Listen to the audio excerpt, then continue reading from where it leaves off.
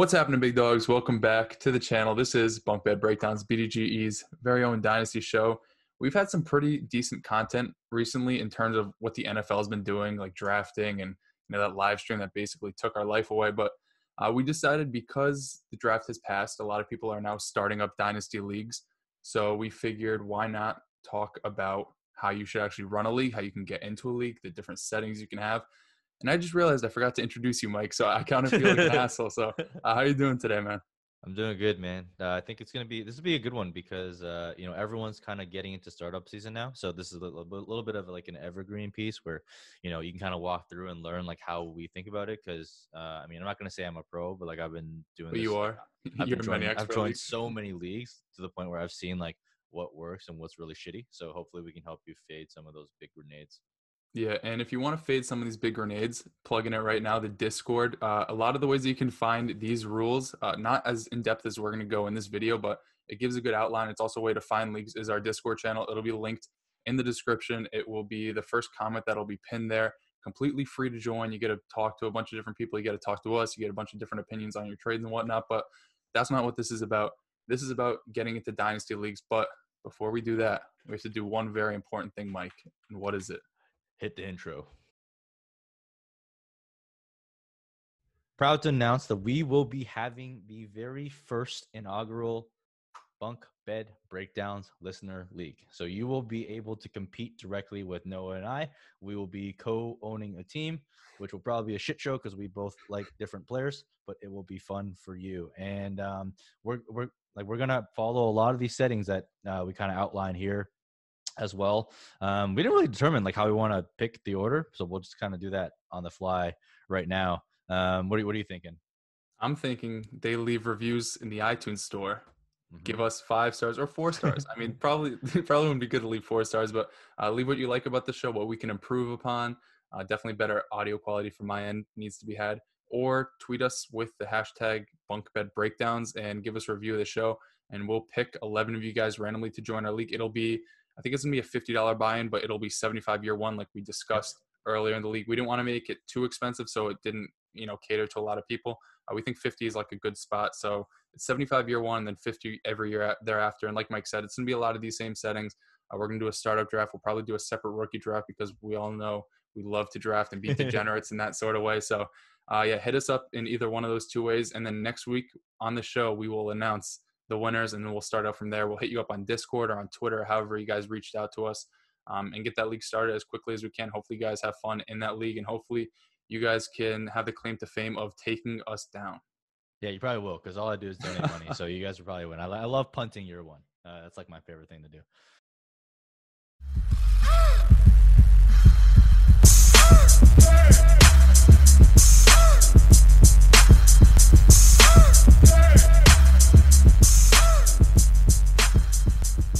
So first things first, this is probably a step that most people skip. I don't because I think it's pretty important. I like to have rules set in place so that there's very little left for like discretion, so people can't complain later. So usually, what I do when I start commissioning leagues, I'll draft up some bylaws, and everyone drafts up their bylaws differently. Like, but a lot of people cover like the same stuff, like draft, like rules, trading, payments, and all that stuff. But it's just like a good place for you to go and for everyone in the league to go and like basically get all their questions answered right away. And that way, if something happens and someone says like, hey, like, why didn't you do it this way? You'd be like, well, you signed with those bylaws when you joined the league, so suck it up. Yeah, it's a really good reference point if somebody is complaining about like a different trade or some other like scoring setting. It's like, all right, just read the thing that I wrote 3 years ago when we first started this league. And yeah, as you said, it's a really good reference point. It basically lays out most of the things we're about to touch on right now. So yeah, you definitely want to start there. I know Flea Flicker allows you to put like a huge blurb on the main chat. I'm not sure if Sleeper lets you do that, but Yeah. it's really helpful that you can just go to the home screen and you'll see like all of the league rules and everything like that. Yeah, yeah. So team, what's it called? What's that thing called?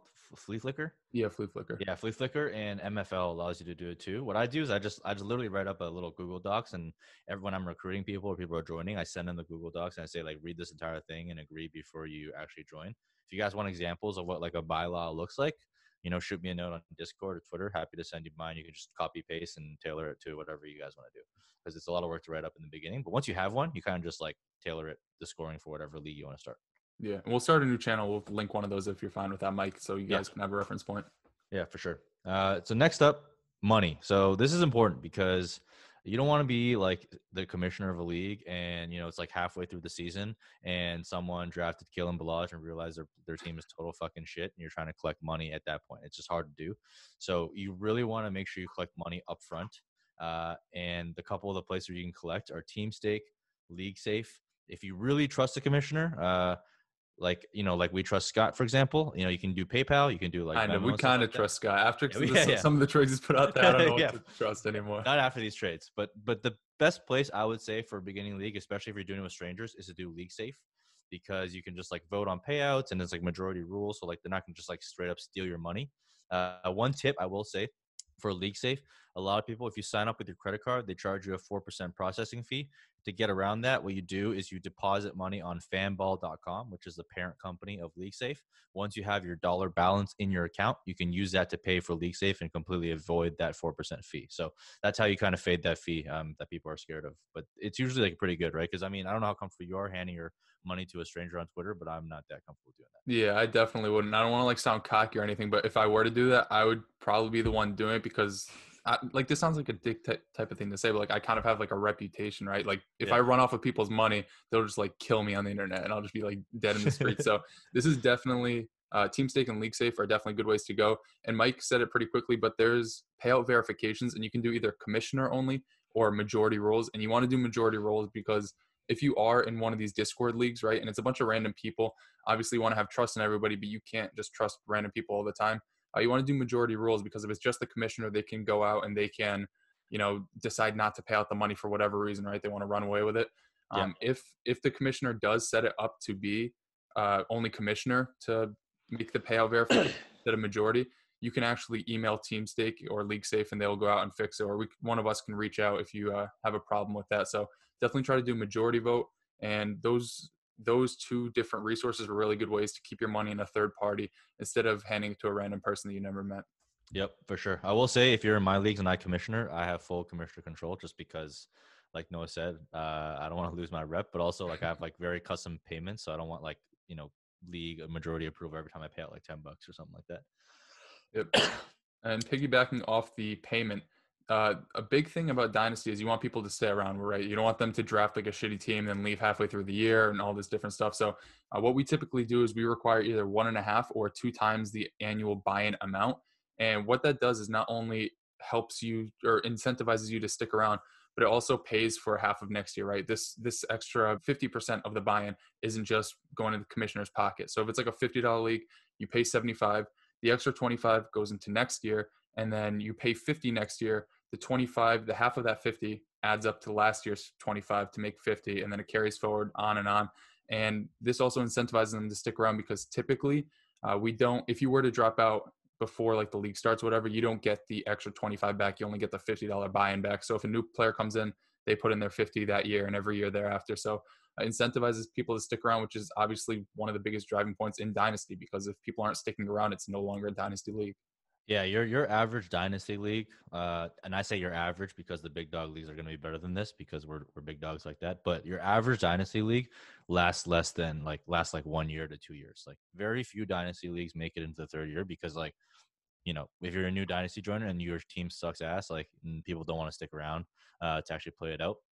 Not everyone wants to be like adopt orphans like me and Noah, like taking over shitty teams and trying to turn it around.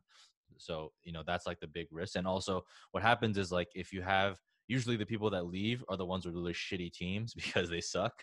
So what you're going to end up having to do sometimes is to discount the buy-in to incentivize a new owner to come in. So that's really where that 1.5 buy-in comes in because if that owner bails, then at least you can offer a discount or some incentive for people to come in without hitting your pot. Yeah, Mike, I fathered a team this past year. Derek Carr and Philip Rivers are my starting quarterback. So that's probably what you're going to be walking into a lot of the time. That isn't to say you can't recoup it, right? You can trade those type of guys for like second and third round picks and rebuild. This isn't a strategy episode, but it's just saying don't always be afraid to orphan a team if it looks bad because you can play the long game. And sometimes I know, Mike, you find that very fun to, build through the drafts and be able to acquire young assets for aging veterans, especially if the team is depleted of any type of weapons. Yep. And one other thing, probably for beginners, you don't want to do this. But if you guys are looking for a little bit of a twist, one way that I've seen people keep people in Dynasty is to employ an Empire pot. And what that means is like part of the pot every year goes to like a pot that accumulates over time. And there's some set sort of rules that are set in place to help you win. So for example, in most leagues, they'll be like whoever wins the league back to back gets that Empire pot. Whoever wins the league back to back to back gets that Empire pot. Personally, I think winning 3 times back to back is like damn near impossible unless your league mates are all trash. MJ did it twice, man. Yeah, I'm almost doing that in the BDG first league, so everyone else in there sucks. I'm just kidding. But what you can do and what I do is like the first person to win 3 years, not cumulative, just 3 years total, gets the Empire pot. So what that kind of gets people engaged and committed, and it brings on a lot of strategies, right? So like you can either invest it heavy early or you can like invest long term. And then after that, you can either roll the league up, do a startup, or just start again with the Empire pot. So that's another way to combat it if you're looking for a more advanced setting. Yeah, I think that's the dynasty version of what's it called, World Cup, where you have Yeah. like an extra like 10% buy-in every year, and then the fourth year the winner gets all of it. But yeah, Yeah. it's definitely a good way to incentivize sticking around. Yeah, exactly. So next up, we're going to talk about scoring a little bit. And everyone loves their different things, and I'll give my take, and Noah can give his. We'll tell you what we do for the Big Dogs Dynasty Standard. But first up, Superflex, right? We've talked about Superflex Has to ad be nauseum. Superflex. You have to do Superflex just like off fun alone. Trust me when I say this. Like I have 2 1 quarterback leagues that I'm in. And it's because the first Dynasty leagues I've ever joined was 1 QB. And immediately, like 1 year after, I like basically regretted it, but I don't want to leave because I don't want to bail on the dynasty league, so I'm just still in them. But like, you want to join Superflex because of the diversity and variability of your drafting strategy, right? Like we talked about this a lot. If you're doing a 1 QB league, the draft is going to be just like plain vanilla, just like straight up boredom. You might as well put on auto draft, set up BDG rankings, just leave the draft. Yeah, Mike, you actually wrote that up in the draft guide, the BG Bible. Cop it. The link I think is up here somewhere. BigDogsDraftGuide.com/MKF. And he went through really in depth why it's important to play Superflex. I've personally never even played in a 1 quarterback dynasty. Oh, really? Yeah, dude. When people ask me these questions, I'm like, I don't know what you should trade for Kyler Murray. Like, I only play quarterbacks. I would give up a ton, but it's probably not the right answer. So, yeah, definitely Superflex. It makes things so interesting in the starter draft because you see so many runs. And I'd imagine in 1 quarterback leagues, there aren't any type of runs for quarterbacks. Like maybe second or third round, somebody will reach on a Lamar or Pat Mahomes. But like in Superflex leagues, rounds 4 through 6, I'd say. I know Sleeper, I think, is red for quarterback. It looks like somebody just like got murdered on the board because there's like red splatters all over the place because people want like Derek Carr in like the 7th round. It's just making egregious picks, but that definitely makes it very interesting, as well as tight end premium. But I will say, if this video is catering more towards like beginners, tight end premium may not always be ideal because it brings a whole nother element into it. Maybe if Superflex is new to you, ease into tight end premium, don't bring it in right away. And maybe if you join another startup, join with a tight end premium type of scoring setting. But I would say Superflex is definitely enough, in my opinion, to spice things up. Yeah. I mean, people say that you should start with 1 QB. Like, fuck that. Throw that out of the window. I think you should start Superflex because Superflex is the future and nobody's going back to 1 QB. Like, trying to play 1 QB now would be like the equivalent of trying to start standard leagues back when PPR was coming up. Like, that's not where you want to be. And everything we do for Big Dogs is mostly tailored towards Superflex. We have a great community. If you have questions, you can ask me, ask Noah, and we'll explain stuff to you. So don't be afraid to get in. And look, you might join your first league in Superflex and you're confused and you suck and you build like a shitty dynasty team, right? But that's a good learning experience because like, you got to start somewhere. Like my first Superflex team, I actually finished second, but that's because I was lucky. Like my second Superflex team was super trash, and it was a great learning experience. So don't be afraid to dip your toes in there and just ask questions. And then the last part of this is like half or full PPR. Well, what are your thoughts on this, Noah? It's really up to you. I personally prefer half PPR because I honestly don't know why. I just think it's more equal, right? Guys like James White aren't like RB1s on the end of the year, and Tariq Cohen aren't really that good in real life, but they're really good for fantasy. I don't know. I just like going half PPR. And then if you do a tight end premium, it bumps up to 1 PPR. It's just easy round numbers, but whatever you like, whatever you prefer, the Discord channel has both. You guys can vote on that, but personally, I'll go half. I honestly don't matter as long as you know the rules when you're heading into it. Everybody's drafting under the same assumptions, right? Guys like Robert Woods and Thielen might bump up a few rounds, but everybody knows that going into the league. I think at this point, I guess if you're a beginner, you might not know as much, but I think you can assume that guys who catch a lot of passes and maybe not a lot of touchdowns, you should value a little bit higher in full PPR than half. Yeah, yeah. I mean, I like if you don't have any other settings other than this, I like half PPR. A lot of my leagues, what I do is I'll do full PPR and some points per carry, and that kind of helps balance out the running back wide receiver dilemma. But if you're just starting, I would say super flex, even tight end premium is fine too, but super flex at least and half PPR is probably just a great vanilla way to start off your leagues, and that's how I would do it. Next up topic, before we talk about roster size, I want to talk about league size. So you hear a lot about eight team leagues, 10 team leagues, 12 team leagues, 14 team leagues. Like, what should you start with? I would say the most vanilla one is 12 team leagues. 10 team leagues are just too shallow. Like, there's not much skill involved. Like, every team is freaking stacked all the time. 8 team leagues are just dumb, so don't even try them. But 12 team leagues, like a nice balance where you do have to like think about depth and you do have to like find that wide receiver 3-4 flex Yeah, to and at kind that of round out point, your league. you can't have three. Not everybody can have three quarterbacks on the same roster, right? If it's a Yep. 10 team or 8 team, 8 team leagues, you can have four starting quarterbacks, right? 32 divided Yep. by 8, 10 or 32 divided by 10. Everybody can have like at least three. So 12 is a good balance because teams with only two quarterbacks are going to be looking for someone one gets injured Yep. or when there's a bye week rolling around or if both their quarterbacks have a bye, there's going to be a lot more trades. It's a lot more interesting. I've only done 12 team leagues and I think it's a good balance of trying to find roster depth and building a really good roster around what you have.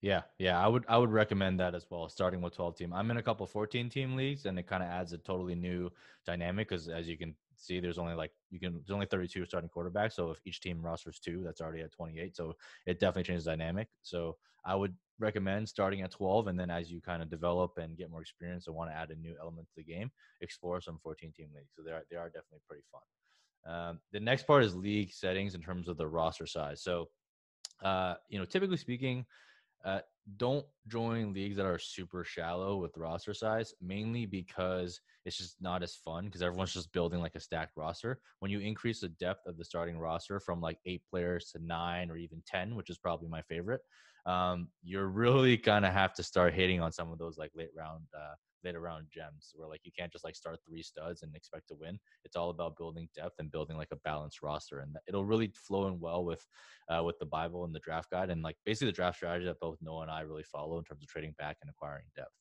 Yeah, if you start in a league where it's like 6 or 7 players, you can just trade up like seventh and eighth round, package that for like a fifth round, and get all your starting roster done by like the fifth, and you'll be stacked. And there's your bench, even though you don't have great players, like your starters are so good, it doesn't really matter. You obviously want depth, but I personally like to do like anywhere from like 8 to 10. So like one quarterback, two running backs, 2 to 3 receivers, 2 to 3 flexes, and then a super flex on top. I can't do that mental math in my head, but I think that adds up to either 8 through 10, depending on how many receivers or flexes. As Yep. Mike said, it provides a really good blend. You're going to have to start guys like Tariq Cohen or James White, like I mentioned before, in some of these leagues. And although that isn't ideal, you can focus on building depth, and you don't always need the most stacked roster to win it all. I lost to a guy this past year who was like starting Todd Gurley, Raheem Mostert, like David Montgomery, guys that other than Todd Gurley, you weren't expecting much out of this past year, but when you start to build for depth and you start to take those later shots because you know those guys are going to end up starting for you, it gets a lot more interesting. And you can find guys like last year, Cortland Sutton was probably going in like the 9th or 10th round. So he's not actually starting for your team, but he can end up exploding and making on your starting roster. Yeah, for sure. Before we move on, actually, I just want to clarify what Superflex means. I know we didn't actually say it, but basically, Superflex is a regular flex spot where normally you can start a running back, wide receiver, or tight end, except you can also start a quarterback. And the reason why that's important is because more often than not, you're going to want to start a quarterback because even the bad quarterbacks in that like QB 15 to 20 range is going to score much better and much more consistent than like your wide receiver 3 or RB3. So that's like the logic behind it. But yeah, I just want to cover that real quick before we move on. Oh, and Um, I also want to say, don't do kickers and defenses. I guess if you oh want yeah, to, you can, but like, I just don't see any type of point in it. Like, there's like 3 kickers that keep their job year to year, and defenses are so yeah, volatile, anyways. It's like I'd rather just not waste a roster spot or a pick on those. yeah. There's no reason to have kickers or defenses in dynasty. In redraft, I get it because there's an element of skill to it, but in like dynasty, if you look at the defensive performance year over year, it's totally volatile and dependent on like matchups and stuff. So there's like enough to think about in dynasty, not have to worry about that. If you want to play defense, go play IDP. I don't play any IDP, so I can't help you on that. But don't have defenses or kickers in your leagues for dynasty. Yeah. I also want to say, Mike, for league settings and the roster size, how many bench spots do you typically play with in your league? Because a lot of people ask, like, should I have 10 bench spots? Should I have 20? Should I have Yeah. 30? I think personally, I think we do like 9 starters, 21 bench, and then taxi, which we'll get into later. I think that gives you a good blend. Like the startup draft's around 30 rounds, which is super deep, and a lot of those picks end up not mattering, but it makes things interesting at least in the end. Yeah, I usually go for like 1.5x whatever the starting roster is. So if I have 10 players on the starting roster, I'm looking at a roster size of 25, so 15 players on the bench Mhm. because you do need that depth. So that's kind of the ratio I try to go for, and then you add taxi on top of that. But and at the end of the day, you're looking at somewhere between 28 to 30 total players, including taxi. Yeah, and at that point, Fab kind of gets like iffy. Like it doesn't matter too much because not many guys are going to break out that are on the waiver wire. So you don't want like 40 people on your team, right? And you're picking up like the fourth string quarterback on the Rams for $100 bid. But it gives Yeah, you a nice blend. You can just end up throwing your Fab into a trade anyways for people that think it does matter. But you'll yeah. find that waiver wires are extremely thin, especially in super flex leagues. Like every handcuff quarterback is owned by everybody. Yeah, exactly. And we'll get into a little bit of waivers after this. But the next thing is like taxi squads, right? So what is a taxi squad? A taxi squad is basically a group of usually call it 3 to 5 players that are rookies or sophomores if you put them into the taxi squad at your rookie year who don't contribute to your team. So you cannot put them in your starting lineup. But what it does allow you to do is it allows you to hold these young players as they develop. And the reason why it was created is because typically speaking, rookies, especially wide receivers, take 2 to 3 years to really develop and become a contributor to your roster. So if you're someone that wants to invest in rookies, you get that benefit of having them not count towards your total to your active roster and instead sit on your taxi squad. So that's why it was developed. I think it was like Scott Fish that probably came up with the idea. But it's just like a cool way to add young players and a different dynamic to your roster. Yeah, in my leagues at least, you can only put on a player in your taxi squad during the rookie year, and you can only put them on before the season starts. So if the Yep. season starts off and a player is super slow, like JJ Arcega-Whiteside, and you had them on your roster, you can't then go and put them on your taxi squad. You have to treat it like a practice squad. You put them on there before the season. In our leagues, I think we're actually allowed to take them off, but once you take them off in season, you can't put them back on.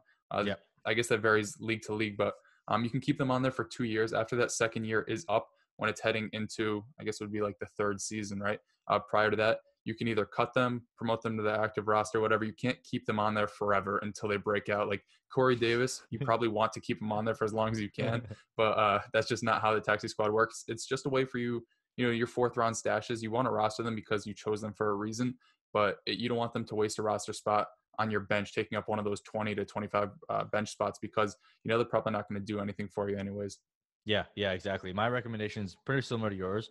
You have to I have to put them onto your taxi squad before the season starts, and they have to be rookies, but they can stay on for 2 years, so until they're sophomores, and that's when you have to take them off. And that's how usually I run my leagues as well. And if you promote them in season, you can't put them back because you can't be like, oh, well, let me see if this guy's good, let me put him back. I need Oh, to let me see flex if this this guy's good, let week. me put him back. Yeah, Time to roll at exactly. DJ Chark in his rookie year and get a 0. Yeah, exactly. That's not optimal for taxi squad, but they are fun. So do recommend you putting them in the league because it does offer a pretty different dynamic for your teams. Man, I got Demarie Crockett on there. Oh, I can't wait to promote him. Yeah. All right. Next up, we're going to dive into the best part about Dynasty, about everything, is probably the draft. And first up is draft order. So I've seen a lot of different ways to do this, but they're all going to be rooted in some form of random, right? Like however you want to do it. If you want to do a random draw, if you want to do, there's a site where like you can assign players horses, and there's an automatic horse that runs across the screen, For and real. whoever wins. Yeah, so that's Gamblers are how gonna I've done love it. that. But what I will say is you can do something called a Kentucky Derby. So instead of getting randomly assigned a spot, you get you get to choose first where you want to draft from. So if you come first in that random draw, you can choose to pick the 101 or you can choose to pick the 108. Everyone has preferences for where they want to pick. But that's what a Kentucky Derby is. So instead of just randomly assigning orders, I think you can give people a chance, and everyone loves more drafts. So if essentially you're drafting a draft spot, so it's going to be more fun for you. Yeah, either way, it's going to be random. You can't base it on anything else. Sleeper allows you to just click a button and randomize it. Your heart stops for like the 2 seconds that the commissioner is pressing the button, and then you see like you're the 14th pick or like the 11th Yeah. pick, however big your league is, and you're kind of like, damn, I can't get Christian McCaffrey. But yeah, I actually really like that idea, Mike, the Kentucky Derby. Either way, it's going to be random, and more drafts the better. So yeah, that's a Yeah, that's a really good yeah, recommendation. exactly. And this, just to be clear, this is the startup draft. So we're talking about the startup draft where like all the players are available, including the veterans. Obviously, it's dynasty. So after that draft, whoever you draft, you get to keep on your team, and the following years you're only drafting rookies. But in terms of like draft settings, this is very different from redraft, because I'm sure if a lot of you guys come over from redraft doing like live drafts at home, like I do with some of my friends. But in Dynasty, you want to have a slow draft. And what that means, like it's usually done like over, it's called email draft, but if you use Sleeper, there's no emails, you just do it in the app. But every pick, once you're on the clock, you have about 8 hours to make that pick. And it doesn't mean you sit there and wait 8 hours to think about a pick.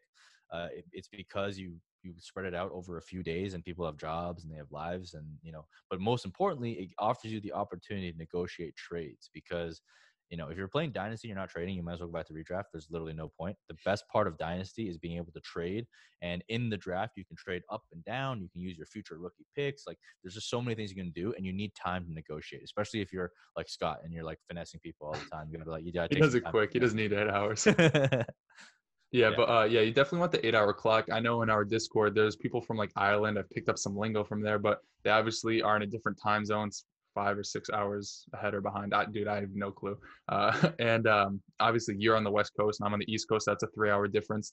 And obviously, people work like third shift, second shift. They have different sleep schedules. So although it may sound or looks like that they're wasting time, you have to realize that you have to accommodate for everybody else's type of lifestyle.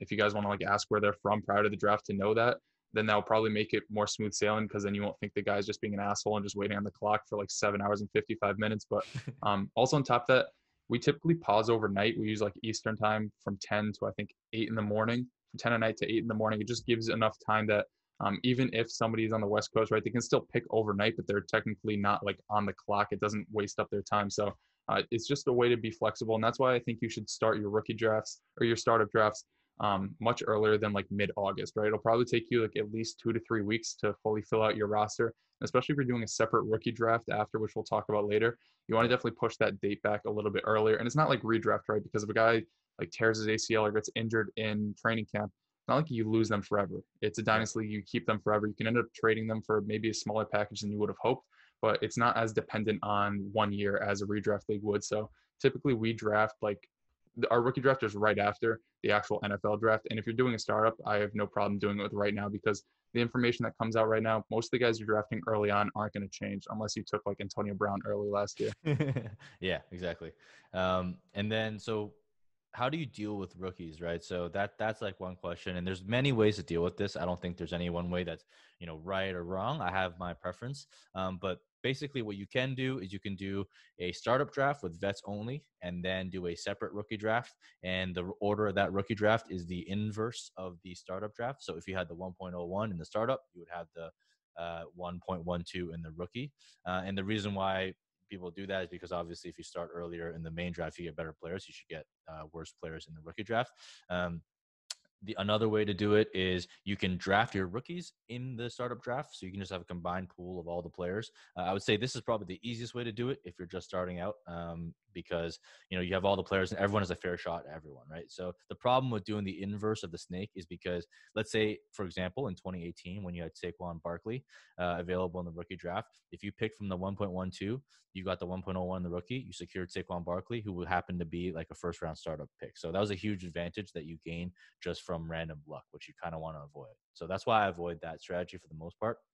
And then the last one is you can draft rookie picks. So we talked about this before.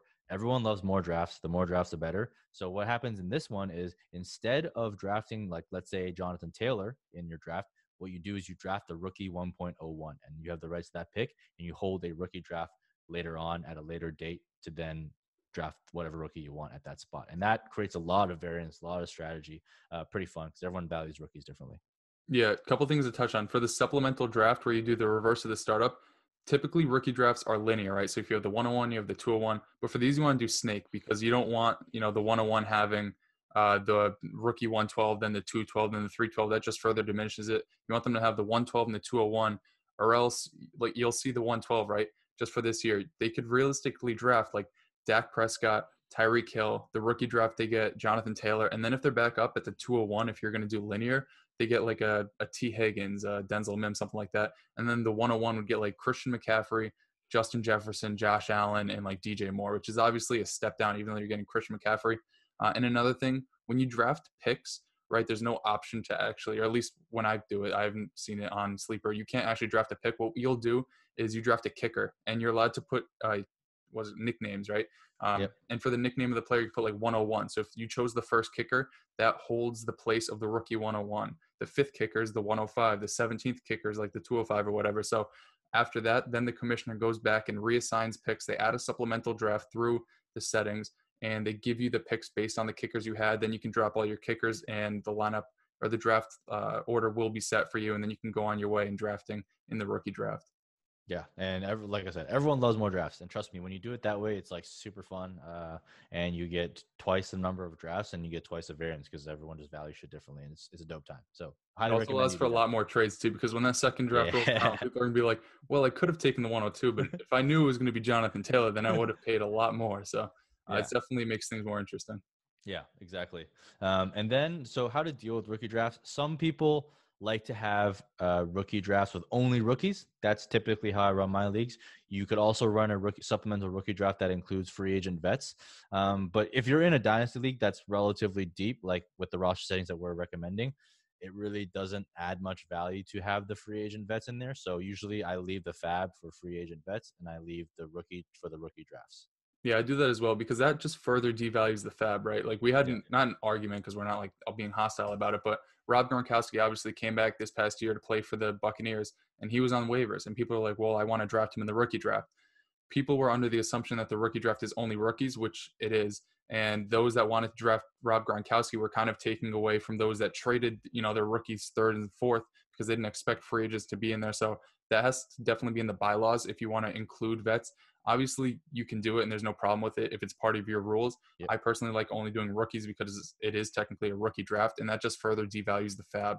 If guys like Gronkowski or Percy Harvin, if he plays again, are being drafted, and then guys like Harrison Bryant are being pushed onto the waivers and you spend fab on them rather than a player that actually might impact you year one. Yeah, exactly. And then so after your startup year and your year one's complete, you're on to year two, you're on to your first like itself rookie draft. And in terms of determining that order, usually you do reverse standings for basically what you want to do is the weakest teams get the best picks. That's like the overarching concept that you should try and aim to get. And there's various ways to get there. And we'll talk about how to do that later and tanking and all that stuff. But the rookie draft, as Noah said, is linear, not snake. So what that means is you have 101, 201, 301, 401. The same person has all of them unless they trade them away. The reason is because like the rookie pool just isn't that good. So you're trying to have like some sort of balance where like one team's just not freaking dominating the entire time. Yeah, think Otherwise, of it as like the actual yeah, NFL draft, right? How they order it. The worst team gets the first pick or whatever. All the non-playoff teams get ordered in reverse order. And obviously, if you're like the Cardinals or the Cincinnati Bengals, you're not going to have the 101 and then in the second round have the 2.32. You're also going to have the 201. So it kind of mirrors what the NFL actually does. yeah. And so what happens is for the top six teams, you're always going to determine it based on playoffs. So whoever wins gets the last pick, second place gets the second last pick, et cetera, et cetera. For the bottom six teams that don't make the playoffs, that's kind of where you have like some options. So the easiest way to do it is just do reverse standings of like their win-loss record. And that's probably what most people do. What I would recommend you do and what I do in most of my leagues is I use the potential points for. So kind of like a best ball format. And the reason why I do that is because like that's a more accurate representation of who the worst teams are because you're playing best ball for their players. Whereas like if you leave it to win loss, you kind of incentivize people to kind of bench their studs. And like we already talked about this, but that's like I think that's super weak. But if the rules allow for it, you should be doing it because you're trying to win, right? So by doing a potential points for system, which is like the maximum that you're the best starting lineup you could have put up on any given week, that kind of reflects like who the bad teams really are and who should be getting the picks. And the good news is it's not manual. You don't have to calculate that yourself, regardless of what platform you use, whether it's MFL or Sleeper. They have an option to show it. You basically just go into standings and there's a double click somewhere where you can just show what the potential points for, and then you can assign picks that way. Yeah, that definitely disincentivizes. Is that even a word? It doesn't allow for tanking, which, the reverse of the startup, you can have guys like Joe Mixon, Devontae Parker, whatever, and just bench them every week and put in like a bunch of frauds and then get the 101 and get Trevor Lawrence or whatever. Yeah. Obviously, at that point, we'll touch on it more in tanking, but like anybody can do that. You can have a stud lineup and just tank for everybody, put everybody on your bench just to get the 101. As Mike said, it's weak. It just takes away from the fun of fantasy. So I highly advise not doing that. And I think most leagues is like if you guys get along, you kind of have like a code. You don't always have to Yeah, write it down because it's super subjective most of the time. But it's like yeah, just don't sit Stephon Diggs for Chris Conley. Like just yeah. put out your best players. Yeah, exactly. And the reason why I do this is because like using potential points for is it just takes subjectivity out of it. Like I don't even want to freaking deal with that stuff. So it's like whatever I don't have to do. And if it's automated and I'm lazy, so if it's automated, I'm good for it. So that's kind of how I think about it. But everyone runs their league different. And if you're with people you trust, like run it how you see fit. That's just my recommendation. And then timing, like when do you hold your draft, right? I'm a degenerate and I'm in like 20 different leagues. So I do drafts before the NFL draft. I do drafts after the NFL draft. I think the best time is to do it after the NFL draft. And the reason why is because you know where people have landed. There's no more guessing. There's no more like people drafting Hakeem Butler super high because I think he's really good and he goes to like the fourth round, or Kelvin Harmon or stuff like that.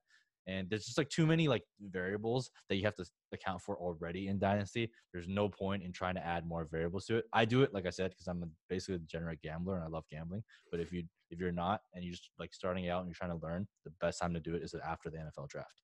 Yeah, rookie draft, I would say almost always you want to do it after. For startup draft, you can do it really whenever. The only thing I'll say is if you want to do it where you draft either the picks or the players prior to the NFL draft, you obviously want to draft the picks instead of the players because you could end up picking somebody like a Tyler Johnson, right? You expect him to Yeah. be obviously like a day 2 pick and he goes round 5 or whatever, so that really hurts it.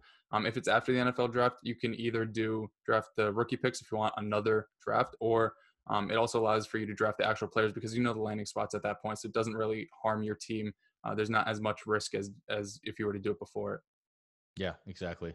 And one thing I want to cover, probably unique to this year because of COVID, fuck COVID, but basically there's some rumors that because of like COVID, there might not be a college football season or at least a full college football season. So, we're probably going to see more players than normal enter the supplemental draft. And the worry there is like someone like Travis Etienne, who would probably be an easy top 5 pick, rookie pick next year, enters a supplemental, and you have a bunch of people like bidding on him with Fab. So some of the ideas thrown out there this year include, doing a supplemental draft where you have like 2 rounds and everyone gets a pick that's like based on randomized order. Uh, there's people throwing out like, just delaying your entire draft until after the supplemental draft, so you just like have a full view and everyone can select from everywhere. Honestly, like there's no perfect solution here, and hopefully it doesn't happen, because if it happens, we're kind of screwed. But you kind of just have to think through this problem. So we just raised it this time to think about, but there really is no like perfect solution here. I would say though, in my opinion, at least, that using your 2020 picks and combining it with the supplemental draft probably isn't the best way because obviously in like February and March we start to hear like, oh, Travis Etienne isn't coming out, Devonta Smith isn't coming out, Chuba Hubbard isn't coming out. So those who had like second round picks that thought maybe like Jalen Reagor or Jerry Jeudy might fall to the second round start to trade those picks. But now that these guys end up coming back, those second round picks that they gave up, they gain so much more value. And obviously you can say, oh, that happens all the time where people don't declare. That's like a known commodity, right? We know every year that guys are going to defer until the next year. We don't know that guys are going to defer and then come back. So it's an unprecedented thing. Mike, we were talking about it before, and I think you said that you were going to use like 2021 picks Yeah. to bid on those picks. If you want to touch on that more, because I think that's a Yeah. much more fair way to do it. Yeah, I think like I've been thinking through this a lot, and what I'll recommend is I'll hold a supplemental draft and then I'll have people bid on those picks using their 2021 picks because they're the ones that are most impacted. So if a Travis Etienne enters this class, like someone probably traded for the 2021 pick, like expecting to have a shot at Travis Etienne, so they should be able to afford to, give up that pick in order to land him. And in terms of like determining how to do that pick order, it's a little bit tricky. You can use like basically the reverse standings of this year to kind of value those picks, or you can use some sort of like lottery system, or you can use like a randomly assigned order. I would recommend you check out Curtis Patrick. He put out like a nice little like lottery system on Twitter in terms of how to deal with that. But I think the best way to do it is to use 2021 picks because they're the ones that are most impacted. Yeah, definitely. I mean, the only thing I'll say is definitely not 2020 picks. And if you want to read Curtis Patrick's article or whatever he put up about it, yeah, that's probably the best way to do it because it's the most equal way to actually do it. Because as you said, like people are trading for those 21 picks because we know the wide receiver class was loaded. And then now that those like top 3 running backs are probably gonna be like top 6 or 7 guys in this class went and deferred, and now we're gonna come out next year. We hope. Like, yeah, there's a ton of value there. Yeah, for sure. And then next part is obviously, like we said, the most fun part of Dynasty is trading, like trading picks, trading players, whatever you want to call it. But trading picks is a major portion of it. So, it's always tricky. Like, how do you deal with it? Like, how many years in advance can you trade? Typically in my leagues, I allow you to trade 2 years up in advance. But what happens is once you trade a future first or future second, you have to pay that league's dues, because what you don't want is a bunch of guys trading their entire future, going all in on 1 year, and then like winning and dipping, or like losing and dipping. You know what I mean? Yeah, for ours, it's basically the same thing. You only pay up until the year you're paid in. And we typically we're uniform, right? We'll just pay in a year in advance with that extra 50% rollover. So for this year, we'd only be able to trade, or actually next year, 21, 2022 picks up until the year you're paid in for at least half of that season. So as Mike said, right, if you're trading like 2023 and 2024 picks, we obviously don't know like all the prospects yet, unless you're like Mike or Ray and you're like scouting these high school guys. But like, yeah, and if somebody wants to orphan the team after somebody leaves and they see that they have absolutely no assets and just a bunch of aging veterans like Todd Gurley and Julio Jones, it's going to be really hard to find people that want to orphan those teams, obviously. So, yeah, definitely only trade the picks up until when you're paid in to incentivize not only staying around, but not completely blowing up your team and, you know, having that outlook that you want to give up after the year where you made all those moves. Because some people that are rebuilding would pay a premium for like 2022 picks while you want to win now. You give them up for nothing and then you're gone. Yeah, exactly. And as starters, I would just recommend you only allow trading up to 1 year in advance. So for this year, you can only trade 2021 first and not 2022 or 2023. Because like once you get that far out, like I said, first of all, your dynasty leagues don't make it that far for the most part, anyways. So you don't want to like do that. But second of all, it's just like how do you even begin to value those picks? Like you just don't. So do 1 year up in advance and then make sure they're paid in. Definitely. So trade deadline. So this is an interesting one. There's a lot of takes out there in redraft. You know, typically you have a trade deadline because like once a team is eliminated, they have nothing else to play for, right? So you don't want someone just like punting players, dropping players, just to just like fuck with you.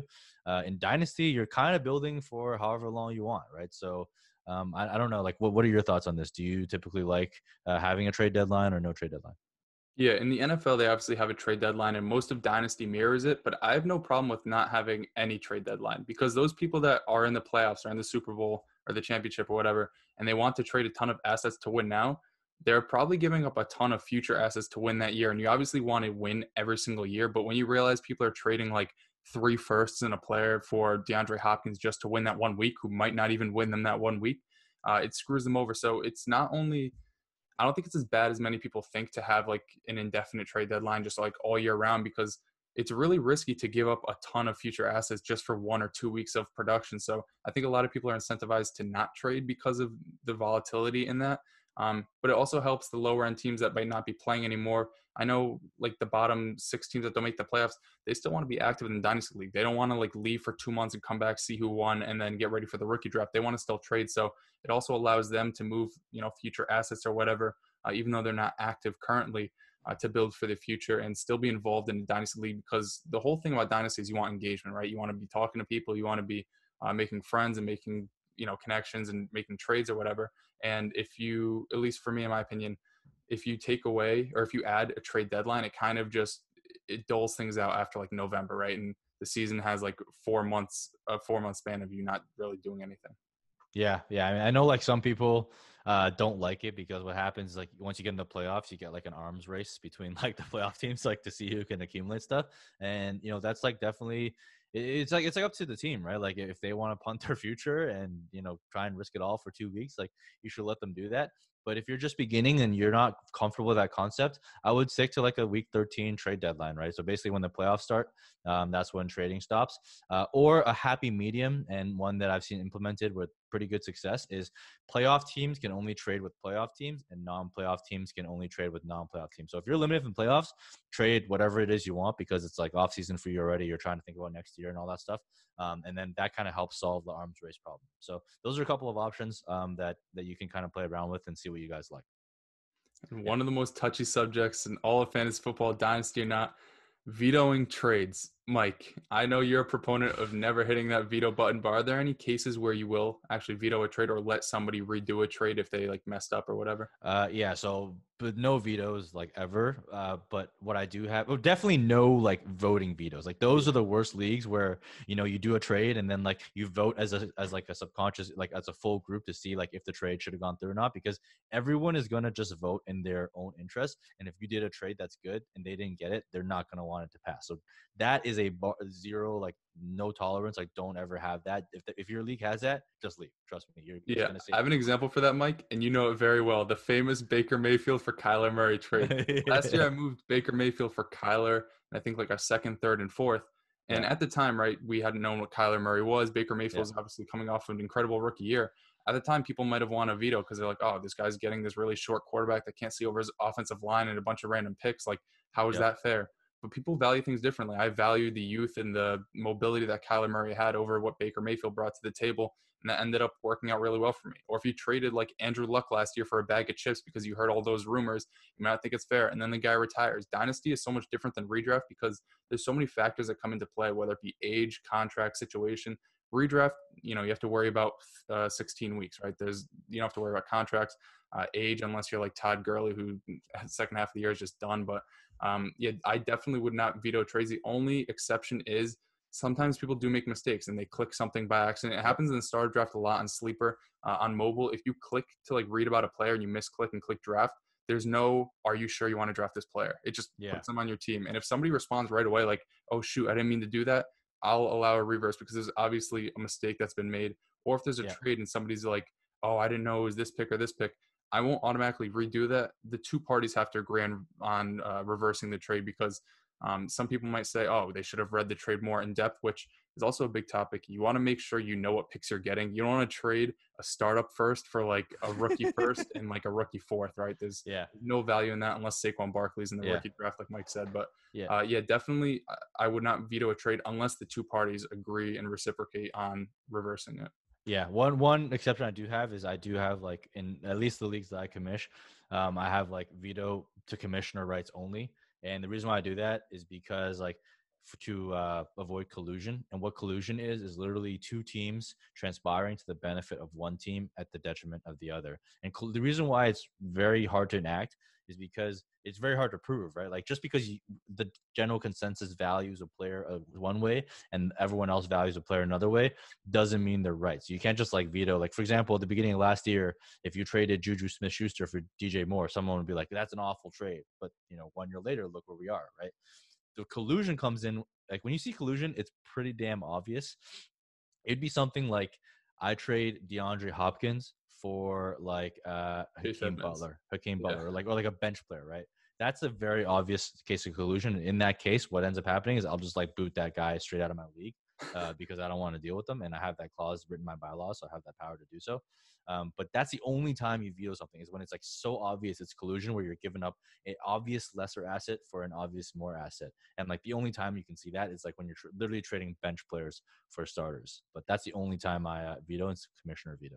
Yeah, and it's sometimes like super subjective, but you can just like ask the guy, like rationalize why you made the trade. Like obviously that's a super extreme one, like you said, but we actually had an issue in one of the Discord channels or one of the Discord leagues where somebody legitimately traded the rookie 101 for the rookie 102 and Yeah, got nothing else in return. Like obviously we make those jokes like, oh, it doesn't I matter. literally, I But literally tweeted that joke. yeah, would the Bengals trade back to the 102 this year because they knew the Redskins weren't going to take Joe Burrow and get nothing else? Like, not that it's collusion because whatever, like some people have their own reasons, like, oh, I'm going to get whoever I want anyways, but like you have to be getting something in return for moving back in the draft. Like, there's no Yeah. point moving back. And as Mike said, like in that case, I probably wouldn't boot the guy because he's not trying to like fully collude, I guess, but like sometimes you got to do better than that. Yeah, Like, but that's like an easy one to like just basically veto because it's like, look, yeah. you're literally giving up a objectively zero subjectivity involved. You're giving up an objectively better pick for a worse pick. Like someone made me this offer in a startup, and I think I was sitting there in the 11th round. And I was like, hey, I'm looking to trade back,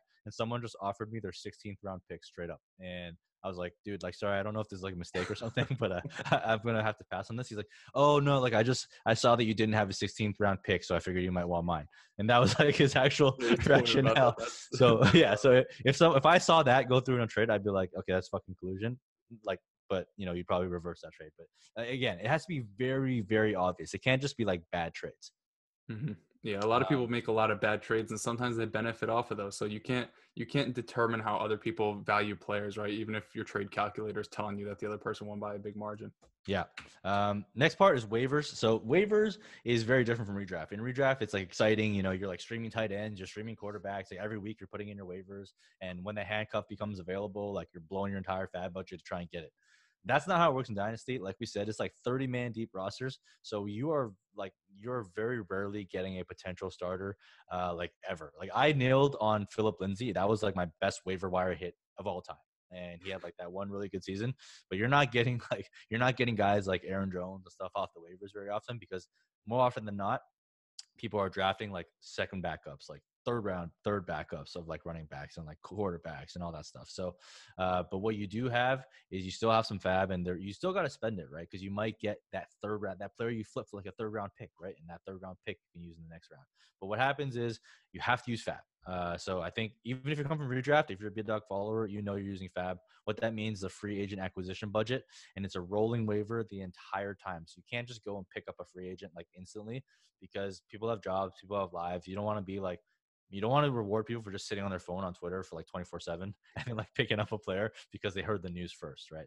You want to have a rolling waiver and everyone submits their bids. What do you think about that? Yeah, Mike, talking about sitting on Twitter and seeing news.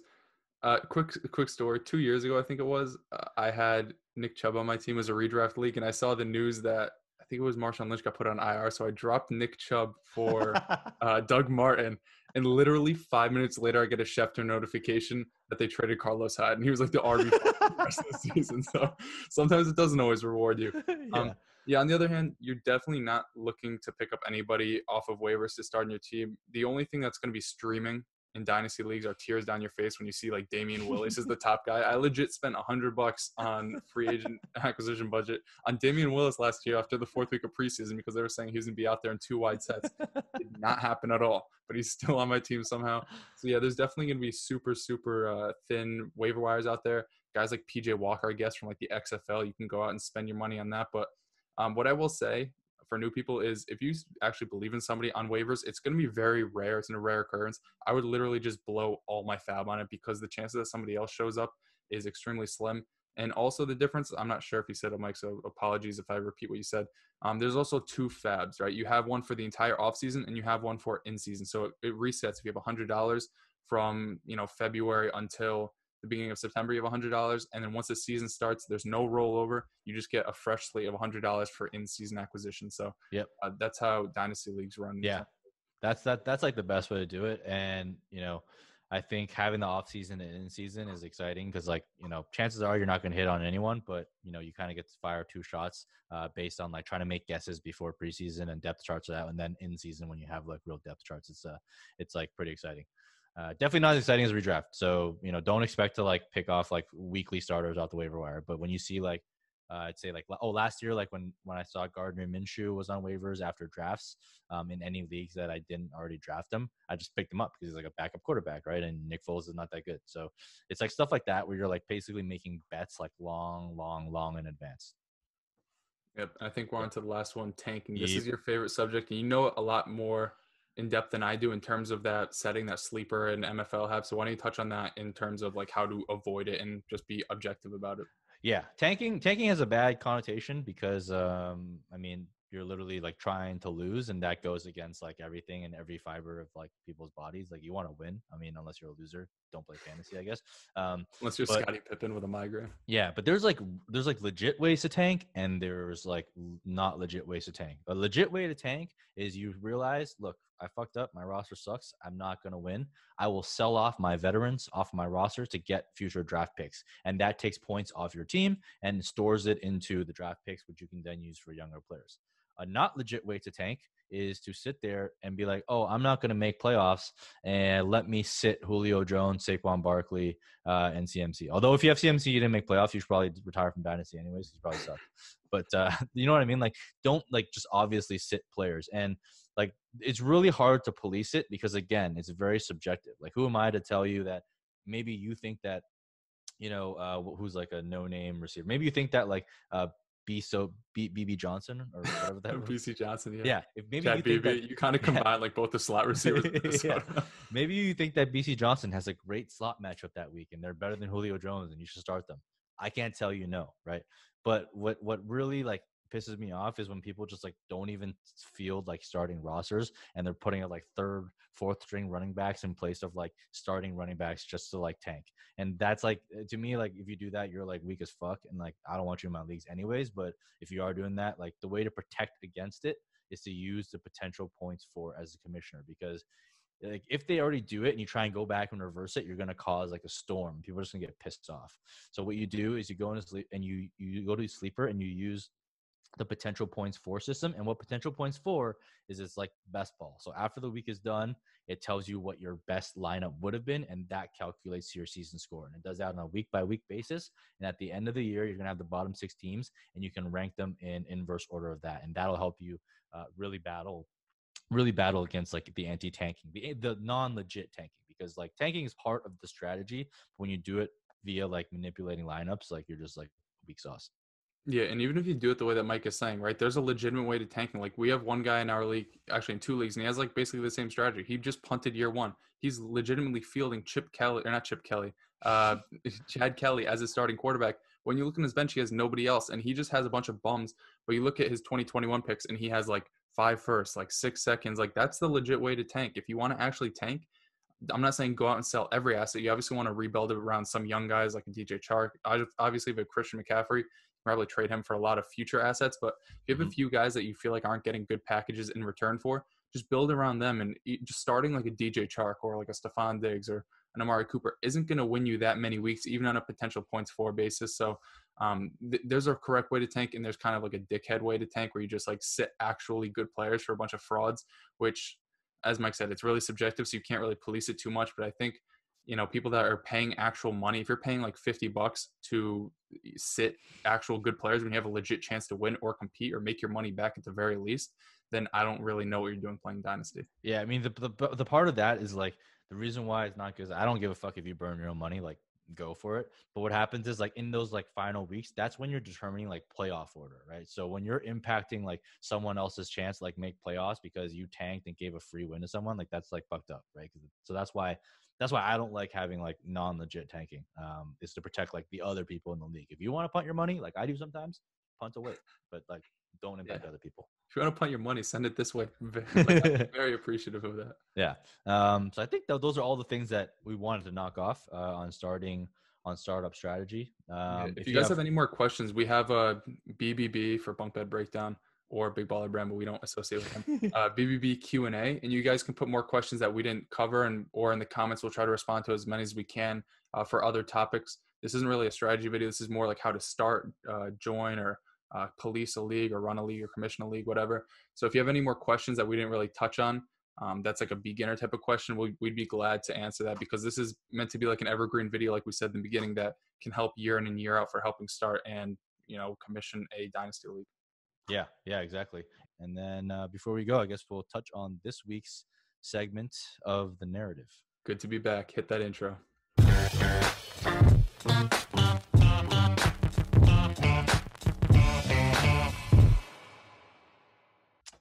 All right, so we took a break from the narrative for a little bit because there was literally nothing to talk about on Twitter. People were just recycling stuff, so there were no narratives. But one thing that I've been seeing recently this week, a lot of well-respected and probably better than me, like Dynasty players, have come on Twitter and said, look, the best way to win Dynasty is to use your rookie picks and trade them away to get veterans. You should trade away all your rookie picks and buy veterans at a discount. What are your thoughts on that? Do you think that is the best way to win Dynasty? It's definitely not in a vacuum. You should always do that, right? Obviously, like you said, that year with Saquon Barkley, if you traded the 101 for Todd Gurley at that time, it sounds fantastic. But now you have Todd Gurley in Atlanta with one knee running for 850 yards a season, and you have Saquon Barkley with quads the size of this entire room that I'm in, just housing the Washington Redskins every other week. Obviously, if you're in the 3rd and 4th round, I don't disagree with that. Like Snacks was asking me, oh, should I trade my 309 for Marvin Jones?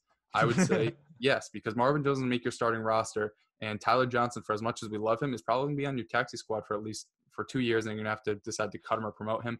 It really depends on your setup, right? If you want to trade your 109 for Julio Jones because you're in win now, I'm not saying in every case you should do that, right? Because sometimes you'll want a Jalen Reagor or a CeeDee Lamb over him. It's a case-by-case basis. So making it a generalization that you should always trade your rookie picks for a veteran because X player has never played in the NFL before is kind of a lame argument because nobody's played in the NFL before they played in the NFL. Like Julio Yeah. played in the NFL before when he was in Alabama. Neither did Amari Cooper, Josh Jacobs. Miles Sanders was in Penn State before he joined the Eagles behind that offensive line and tore everybody's face off. So, yeah, I'm pretty sure you'll have somewhat of a similar take to me, Mike, that I don't think it's definitely something you should generalize to all rosters. And it's not a good seed to plant in everybody's head, especially when they're new to Dynasty. They don't know how to value rookie picks. Yeah, exactly. I think like all things, right? It's about finding a balance, right? You don't want rookie fever where you're like giving up like Nick Chubb for like the 110 or something like that. But at the same time, I think like building a dynasty requires you to like refresh and use like rookies. So I'm always comfortable trading down on like a lot of stud wide receivers or stud running backs to get like a younger piece plus a rookie pick. And like you said, like I don't really understand the argument of like, oh, but like they haven't played it down in the NFL. Look, I get it, they haven't played it down in the NFL, but in your veterans, like even with amongst your veterans, like people in the first round and second round bust all the time, right? So people always quote the first round hit rate of only 50%. That's true. If you think you have a random skill and like random luck, and you're just like a random guy just plugging in and picking a random stuff. There's a lot of things you can do to really reduce really help you fade the bus. And that's why, like we talk about, don't spend so much time on those like third round, fourth round darts. What you want to do is like focus your time on how to fade like bust at the top of the draft. And that you can do a lot of stuff to help you increase the odds of hitting on rookies, especially this year when you have so much talent at the running back position. That's one of the easier places to hit. What I do like to do though is to trade rookie wide receivers and rookie picks in the later rounds for like veteran wide receivers if I need that production. So it's about like finding a balance. Don't be the guy that has like rookie picks like 1.1 to 1.10 and use all of them on rookies. Like don't be that guy. But also don't be the guy that has rookie picks from 1 to 110 and trades all of them and doesn't have any youth. You gotta like find some balance in the middle. And more often than not, I find like rookies can be a lot safer than people think. Yeah, and you always bring up the point of people appreciating value from year one to year two. If you're on the clock at like 201 and somebody's offering you a Calvin Ridley for that pick, and that pick turns into T. Higgins, right? T. Higgins this year, for at least right now, is probably going to be sitting behind AJ Green if he plays this year. What are the chances that T. Higgins' value from year one to year two improves? It's a lot less than Calvin Ridley's value improving because we know who he is. He's a known commodity. Julio Jones is obviously going to be a year older next year. Calvin Ridley is probably going to have another good season if he stays healthy. And then you could easily trade Calvin Ridley for T. Higgins plus. So I like to think of it that way, definitely.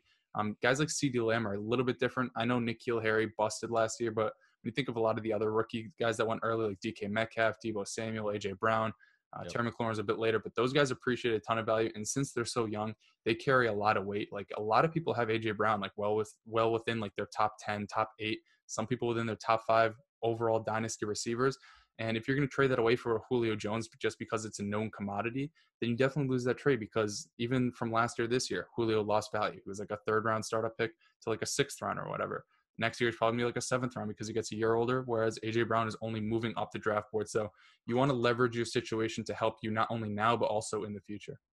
Yep, definitely. I'll say that this year in particular, the second round is so fucking deep. Like I'm in drafts this year and I'm getting guys like Laviska Shenault who would probably go in the first round in normal draft in like the back part of the second. And like, so when you have a lot of second round picks, that's when you can start looking to flip for veterans. Like people are going to really love some of these players that are falling, and you can get like, the Jarvis Landrys, the Robert Woods, like the guys that aren't necessarily sexy, but are going to produce for you right away for a contending team.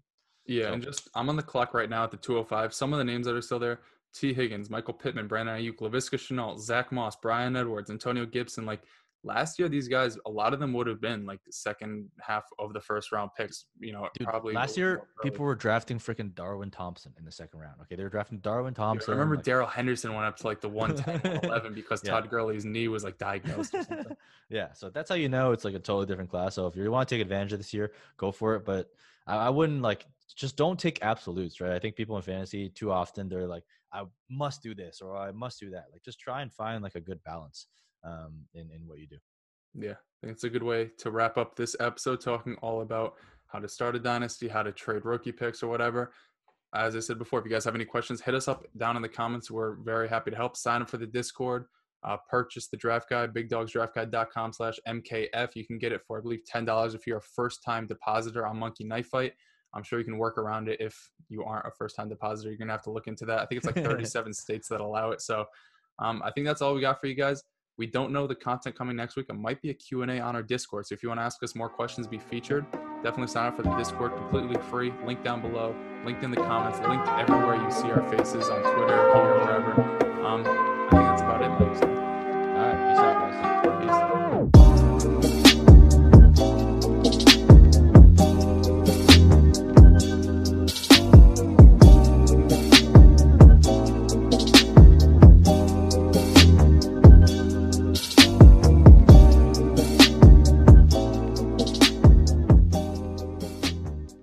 This is the story of the one. As head of maintenance at a concert hall, he knows the show must always go on. That's why he works behind the scenes, ensuring every light is working, the HVAC is humming, and his facility shines. With Grainger's supplies and solutions for every challenge he faces, plus 24/7 customer support, his venue never misses a beat. Call quickgrainger.com or just stop by. Grainger, for the ones who get it done. When you need mealtime inspiration, it's worth shopping Kroger, where you'll find over 30,000 mouth-watering choices that excite your inner foodie. And no matter what tasty choice you make, you'll enjoy our everyday low prices, plus extra ways to save, like digital coupons worth over $600 each week. You can also save up to $1 off per gallon at the pump with fuel points. More savings and more inspiring flavors make shopping Kroger worth it every time. Kroger, fresh for everyone. Fuel restrictions apply.